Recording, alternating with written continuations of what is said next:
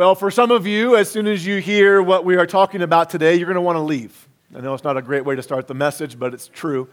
Someone's thinking, oh man, I brought a friend for the first time. Please don't talk about money. Please don't talk about money. Please don't talk about money. So do you want to know what we're talking about today? I'm not sure if you're ready. If you're ready, say ready. Ready. All right, you asked for it. So from Ephesians 4:32, it says this. It says, instead, be kind to each other. Too bad we're not talking about that one. That's too easy. Then it says this, tender-hearted. Oh, that gives like a warm, fuzzy feeling, right? But too bad we're not talking about that either. Here, let's look at the whole verse. Instead, be kind to each other, tender-hearted, forgiving one another, just as God, through Christ, has forgiven you. Today, we are talking about forgiveness. If you're new here, my name is Jeff Manis. I am the lead pastor here. And whether you are new or a regular attender, whether you're joining us in person here in the auditorium or on a video screen somewhere, I'm just so glad that you're with us. Week number 3 of a 4-week sermon series we are calling Love is Louder, Rising Above the Noise. In this whole series, we are using 1 Corinthians chapter 13 in the Bible as our foundation. Christians call that chapter the love chapter. And in 1 Corinthians 13, God, through the Apostle Paul, we call him the Apostle Paul, his name was just Paul, but God through Paul tells us that above everything we could do for him in this life, more than anything we could ever accomplish, love is the greatest. That love is the loudest. Love rises above the noise of anger, hatred, racism, bitterness, division. Whatever it is, love is louder. Now, if you've not been here for the whole series, I'd love for you to get caught up online. You can watch our messages at elementchurchwy.com or on our podcast. You can listen to them as well. And so far, it's a little recap for where we've been in the series. So far, we've looked at how love is patient and kind. That was week number 1. Last week, we saw how love is not jealous, boastful, proud, or rude. That if love is at the root of my heart, then love will be the fruit from my heart. That was last week. Today, we're looking at the last part of verse 5 in 1 Corinthians 13. It says this, love does not demand its own way, other versions say is not self-seeking. It is not irritable, which those are enough to talk on, but here's our focus for today. And it keeps no record of being wronged. No record. So the Gill commentary said this about that last phrase, one possessed with this kind of love does not think of the evil that is done against them. Rather, they forgive as God has forgiven them. Having once forgiven it, they don't keep bringing it up, do not meditate on revenge, or wish evil against the one who has done evil to them. Sounds a lot like Ephesians 4:32 where we started, right? That we should forgive one another just as God, through Christ, has forgiven us. Friends, this kind of attitude rises above the noise, does it not? Like forgiveness, at least to me, just seems to be a foreign concept these days in our culture. I mean, if someone says something bad about us online, man, we are quick to fire right back. If someone does something to offend us or hurt us, we want everyone else to know about it, and we will do everything we can to bring them down in the process. In recent memory, I don't know of a greater example of a forgiving kind of love than from the members of Emmanuel African Methodist Episcopal Church, longest church name in the history of church names, from Charleston, South Carolina. They rose so far above the noise in their love and forgiveness that they found themselves on the cover of Time magazine with this title, What Does It Take to Forgive a Killer? If you don't remember, if you don't know, on June 17th, 2015, a young man named Dylan Roof, who is white, walked into this predominantly African-American church for a Wednesday night Bible study. They welcomed him with open arms, by the way. For nearly an hour, he pretended to be a worshiper with them, waiting until they closed their eyes in prayer to open fire on this unsuspecting church, killing 9 people, injuring many others, all of them African-American. This was more than just some random act of violence, though. It was rooted in hatred and racism because during the investigation following his arrest, they found a hate-filled manifesto written by this young man that said, "I have no other choice but to kill black people." After his arrest on social media, pictures began to surface showing him waving the Confederate flag, which sparked a nationwide debate about the flag itself and what it represents, creating all sorts of noise from all different sides, fueling hateful, divisive, racist speech from the mouths of both white and black people towards each other. In the midst of all this noise there, though, in the midst of this horrific loss, the people of Emmanuel Church chose to rise above the noise. It was truly remarkable. Just 2 days after 9 of their loved ones were gunned down, while at the hearing of the shooter, they vocalized their mercy and compassion on him and their forgiveness of him. Nadine Collier lost her 70-year-old grandmother through her tears to this young man. She said, "I forgive you. I will never be able to hold her again, but I forgive you. If God can forgive you, I forgive you." Bethane Middleton Brown lost her sister. She said, "We have no room for hating, so we have to forgive. I pray God on your soul." Notice, not God's anger, wrath, or vengeance. I pray God on your soul. Wanda Simmons lost her grandfather. She said this, "Although my grandfather and the other victims died at the hands of hate, this is proof. Everyone's plea for your soul is proof that they lived in love and their legacies will live in love." Isn't that powerful? So then the attorney representing these victims was asked, how can these people respond this way? Where does this come from? And here's the attorney's response. That's genuinely who these people are. It's in their DNA. And for those of us who do not have that same faith, it's hard to imagine, but it's ingrained in them. Wow. So my question is, would I have responded that way? If my loved ones were gunned down? Would you respond that way if it was your family? Is that the kind of love and forgiveness ingrained in me? Is that rooted in my DNA? Talk about love being the root and fruit of my heart. Like, come on. Even if you're here today and you are not a follower of Jesus, which, by the way, if that's you, thank you so much for being here. Your presence is more than you know, that you took a risk to come be in a church when you don't necessarily believe in Jesus. Even if you don't, you have to agree that kind of forgiving love is needed in our world today. It just makes the world a better place if we had that kind of forgiving love. Notice, by the way, these victims, they did not absolve the shooter of wrongdoing. That's not what forgiveness is. They did not forget what was done to them. That's impossible and not what we are called to do either. When the Bible says we are supposed to forgive as God forgave us, and then it says that when God forgives, He remembers our sins no more. We hear that and we think, I can't do that. I can't not remember what was done to me, but that's why we have to understand that word remember. The word remember concerning God does not mean that God does not have the ability to recall it. It does not mean that He literally can't remember it. That word remember means to intentionally remind oneself or hold it against someone else. So when God forgives us, He treats us as if He has forgotten our sins. That our sins are no longer held against us. There is no more punishment for our sin when we receive forgiveness, and God does not intentionally recall our sins, especially to us.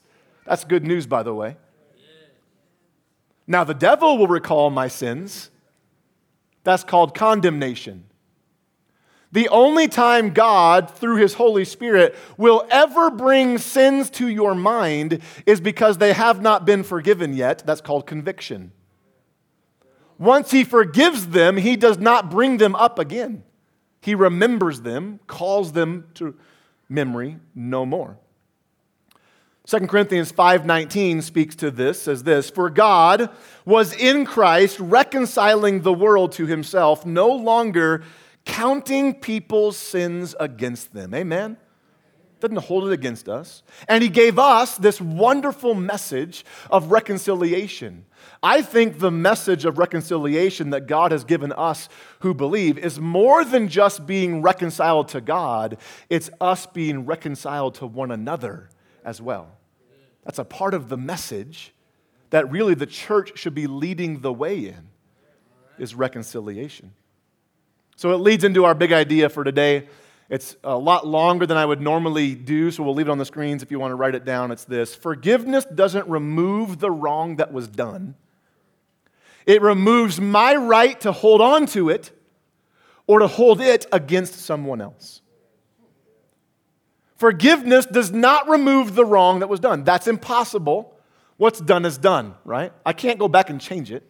Many things I wish I could change that I did to people. So forgiveness doesn't remove the wrong that was done. It removes my right to hold onto it. Don't we do that? And hold that hurt against someone else, which, by the way, this is what the people of Emmanuel Church did. Quite honestly, it's how I want to live my life. And I think if we were all honest, we would say, yeah, I want to live my life that way too. I want to live in a life of forgiveness. So that is our big question for today. How can I live in that kind of forgiveness? How can I live in that kind of forgiveness? Main scripture is Matthew 18, verses 21 through 35. If you want to follow along in your own Bible, you can. It'll all be on the screens as well. If you don't own a Bible, we'd love to give you one today. Ask for a Bible at guest services. We will get you one free of charge. We give them away every single week. I'd love for you to read about God's forgiveness all on your own. It's all through the Bible from beginning to end. Here in Matthew 18, Matthew, one of the 12 disciples of Jesus, so he's an eyewitness to what Jesus said and did, he records some teachings that Jesus was giving in this chapter. It started out with having faith like a child. Then he shared the parable of the lost sheep, and then what we should do when someone sins against us or offends us. And then we pick up Matthew 18, starting in verse 21, says this: "Then Peter came to Jesus and asked, 'Lord, how often should I forgive someone who sins against me? 7 times?'" Okay? Interesting to note here, Peter often stuck his foot in his mouth. And he appears to be doing this again. So Peter, he would have known the commonly held Jewish belief at that time that forgiveness was not to exceed 3 times. That to exceed someone, to give someone forgiveness more than 3 times was considered overly gracious. That was a common Jewish belief. So, no doubt, Peter here thought he was going to impress the creator of the universe by suggesting he forgive up to 7 times. I mean, he was going all the way from 3 to 7. I'm no math major, but that's more than double what was expected of a Jewish person. I can almost see Peter just kind of being puffed up with pride at how Jesus would commend him. "Oh, little Petey boy, you're so cute." So Jesus responds, verse 22, "No, Peter, not 7 times, but 70 times 7. So cute, little Petey boy. Which, by the way, is what God says to us when we also try to impress him. Oh, he's so cute. In saying 70 times 7, by the way, Jesus did not literally mean we should stop at 490 times. That's not what he meant. He was using exaggeration to drive home a point. So in giving that equation, Jesus was not putting a limit on our forgiveness. He was saying our forgiveness should be limitless for those who offend us. That if love is to be the loudest in my life, then forgiveness is not a quantity from my heart. It is the condition of my heart. A heart of forgiveness. Like the members of Emmanuel Church, it's in our DNA. It's ingrained in us. So forgiveness does not remove the wrong that was done. It removes my right to hold on to it and to hold it against them. So how do I live in that kind of forgiveness? The first thing, we already said it, is this. It needs to be a condition. It needs to be a condition of my heart. Notice, I did not say it needs to have conditions. That's typically the problem with our forgiveness. That keeps us holding on to something or holding it against someone. We say things like, well, if they would just do this, or if they would just say or do that, or if they wouldn't have done that, then I would forgive them. We have conditions on it. So this is not about having conditions to our forgiveness. It's about always having the condition of being forgiving. Psalm 86 verse 5 says this about our Lord. O Lord, you are so good, so ready to forgive. Amen? God's just always ready. That's his condition, to forgive.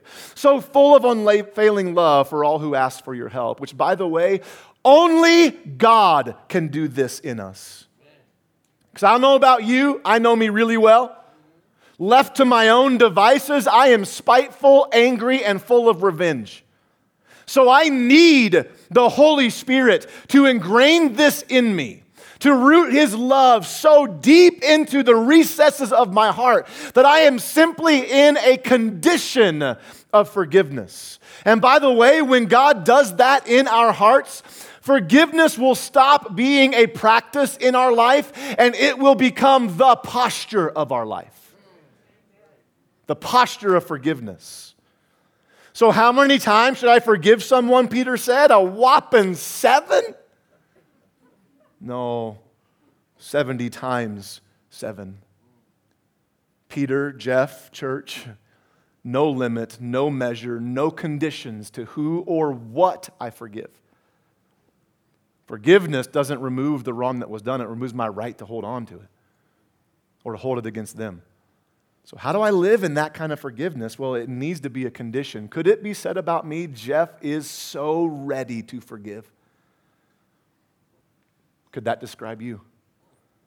Matthew 18, 23 and 24, Jesus shifts gears now and tells a parable to illustrate this teaching. It says this, therefore, the kingdom of heaven can be compared to a king who decided to bring his accounts up to date with servants who had borrowed money from him. In the process, one of his debtors was brought in who owed him millions of dollars. Now, we hear millions and our minds already racing, right? But it's even more than what you're thinking. Literally, the term used was 10,000 talents. A talent was a form of money or currency in the days of Jesus, and this 10,000 talents would have been equal to 375 tons of silver.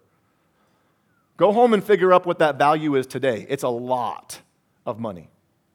Just so you're aware, that number to the listener of this, when Jesus said it, was unfathomable. That's hard to say that word, but I'm excited I said it right. There's a theologian I found online who did all the math because I can preach, but I can't add anything even with a calculator. And he figured up that the equivalent in that day, the equivalent of 10,000 talents was 200,000 years' wages for the average worker.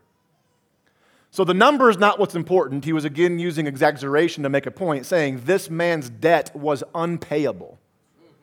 Couldn't pay it. Which is what he says next in the story. He couldn't pay.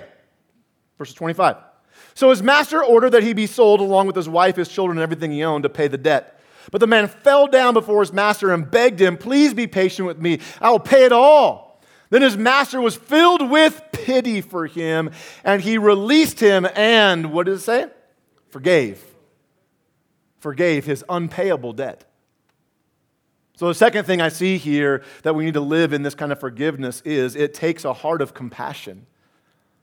It needs to be a condition, yes, but it takes a heart of compassion. That word pity stood out to me in this story. In the Greek language that this would have been originally written in, it's actually a very similar word, if not the same word, to tender-hearted that we read in Ephesians 4:32 to start off our sermon here. So I want to show them to you on the screen. On the left is the English words tenderhearted and pity. On the right is their Greek counterparts. I'm not even going to try to pronounce them. I think you pronounce tenderhearted hakalugi and pity spitalugi.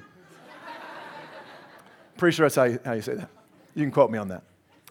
I don't want to focus on how you pronounce it. I want to focus on the underlined portion of each word. Notice they have the exact same Greek root word.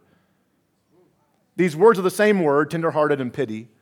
And they mean this: to feel compassion, to be moved from the inward parts of our body or the seats of our affections.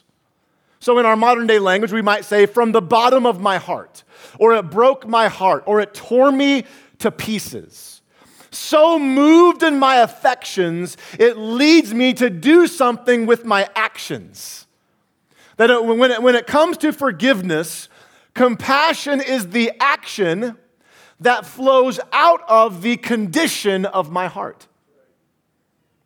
That the condition is only something God can do for me. Only God can give me the condition of forgiveness. But compassion is something I choose to let God do through me towards those who have hurt or offended me.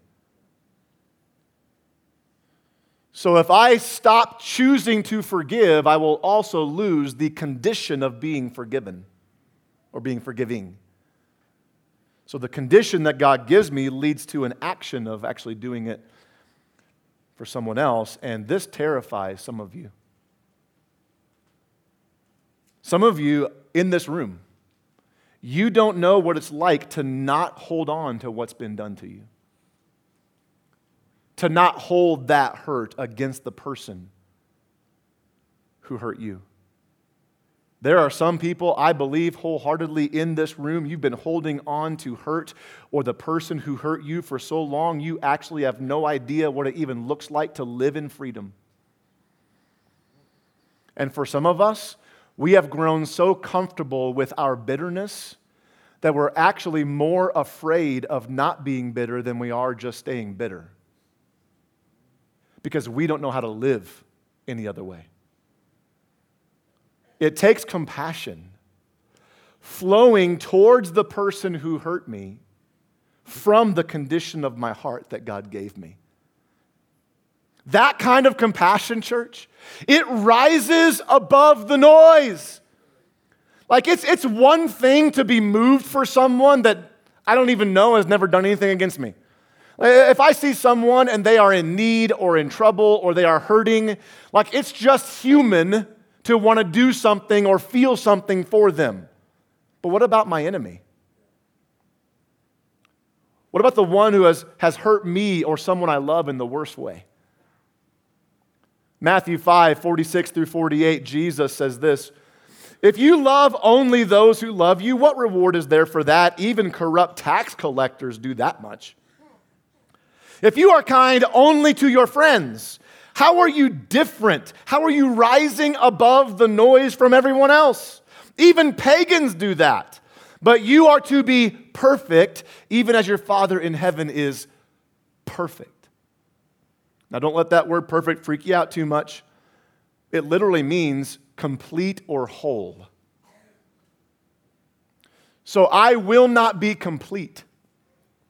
I cannot be made whole until the condition of my heart is forgiveness and the action of my life, even towards those who hurt me, is compassion. I can't be complete without it. It's what Bethane Middleton Brown said to her sister's killer: I pray God on your soul.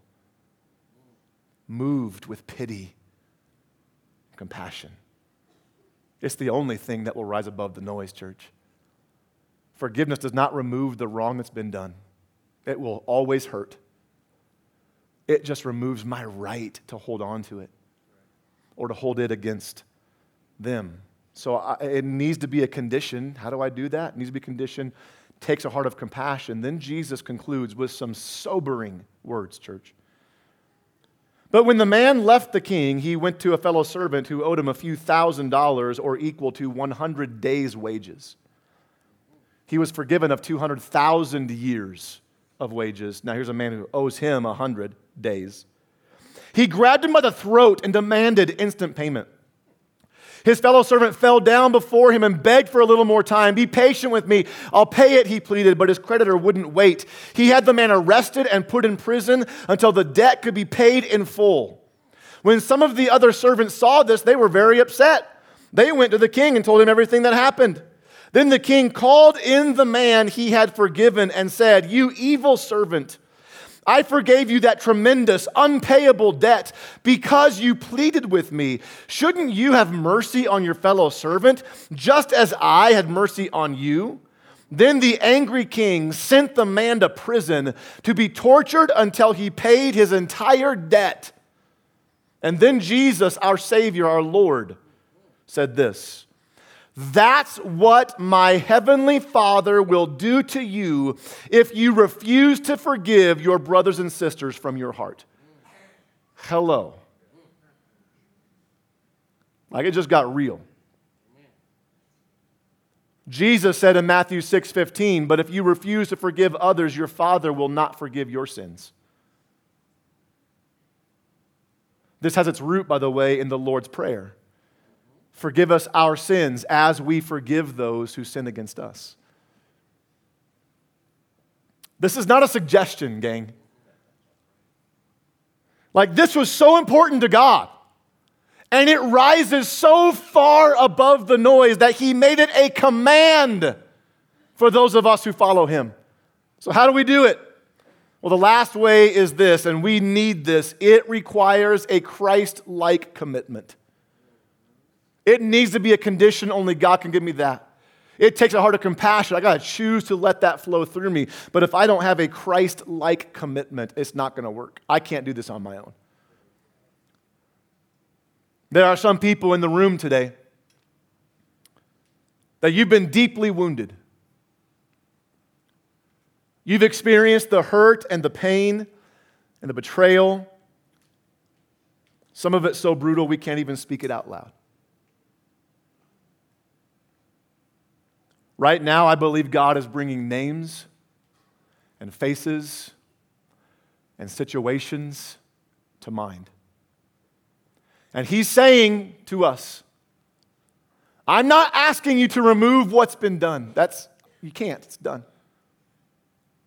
But I'm asking you, son, daughter, to remove your right to hold on to it or to hold it against someone. And in the same way I forgave you, I'm asking you to forgive them because I want you to be whole again. I want you to be whole again. And listen, my goal here is not to guilt anyone into forgiving a person who has wronged you. I don't want to hold the forgiveness of Christ over you and try to force you to do something that you don't want to do. I could say that. I could say, well, Jesus forgave you, so you should forgive other people. That's what Jesus said. I have every right to say that and would be right, but it's more than that. It's more than that. Should isn't powerful enough to overcome some of the hurt in this room. I can see it on faces right now. You see, it's not that we should forgive because of how Christ forgave us. It's the fact that we can forgive because Christ forgave us. That no matter what's been done to you, no matter the hurt or the pain or the betrayal, as a follower of Christ, you are able to forgive because the greatest forgiver of all time now lives in your heart and will move compassion and forgiveness through you. So yeah, you should, but it's more than that. It's you can. Because of Jesus. That forgiveness doesn't remove the wrong that's been done. And by the way, let me add this. Forgiveness can happen in a moment. Trust might take a lifetime to rebuild. So I'm not saying you bring them back into the same exact relationship you had before they hurt you. That might take years. Or maybe you should never be around them again. It was so bad. So it doesn't remove the wrong that was done. It doesn't remove their wrongdoing. And it might take years to build trust, but you, in forgiving, say, I'm letting go of my right to hold on to it. It's debilitating, gang, to hold on to that. And I'm letting go of my right to hold it against them. And listen, I'm in this boat with you today. I'm in it with you. I had this message done and preached. We record our sermons every Thursday, just in case something bad happens and I can't be here. We got it ready to go on video. I preached this message on Thursday to an empty room, had no amens. That was funny right there. Not knowing that night I would receive a text message explaining what someone had done to someone very close in my life that I love. And it was the worst of betrayal. And now I got to stand up and preach on forgiveness after my brother was hurt at the deepest level, not my biological brother, my spiritual brother. So I'm with you. And before first service, I was an emotional wreck this morning. Before first service, before I walked out here, I just felt the Lord impress upon my heart, Jeff, you've not forgiven them yet. And you can't preach this message and hold on to that. And so in my office and through my tears, I said, God, I have to forgive. I have to forgive. It still hurts. Still hurts. But it's not mine to hold on to or to hold against. So I'm going to ask you to bow your heads and close your eyes today. If you're here and you would say, yeah, man, there's a name, a face, a situation that I've been holding on to for a day or for decades. And I am ready to let go. I'm forgiving right now. If that's you, would you just lift up your hand? I'm forgiving right now. I'm letting go. I'm letting go. I'm letting go. I'm letting go all over the room, all over the room. God, I pray in Jesus' name right now that your forgiving power would sweep this place. Lord, would you give us the ability to reach out with compassion and say, I forgive, whatever it is. No matter the hurt, the pain, the betrayal, Lord, there's hands all over. I pray right now, Lord, that they would let go of their right to hold on. And they would extend forgiveness to those who have hurt them. Lord, we want to live in freedom, and the only way to be whole and free is by forgiving. So, Lord, we forgive. I say it again, Lord, about the person in my life. I forgive them. I might have to do it again tomorrow and the next day and the next, but I forgive them. Amen. Maybe you're here today, though, and you have never experienced the saving love, forgiving love of Jesus to come into your heart and be Lord of your life.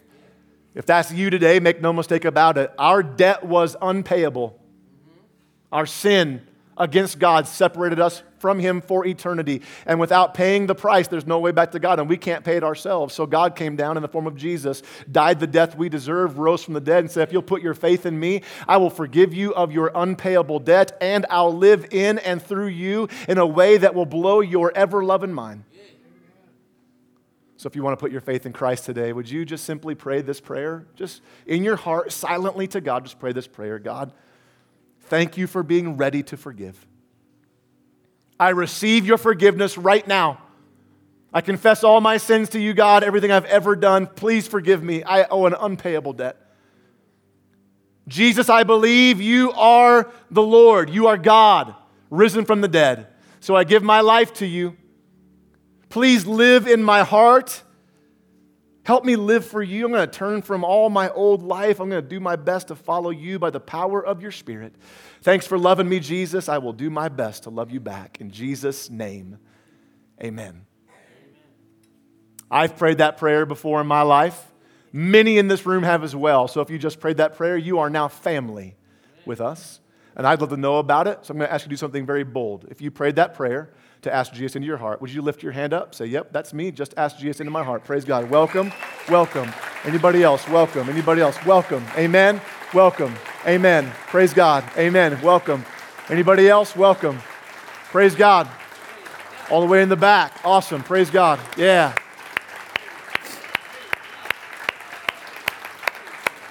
Amen. Listen, that's the best decision you'll ever make. It is one of the hardest you will ever live out. And you need help. We have to do this together. So we wrote a devotional for you called 21.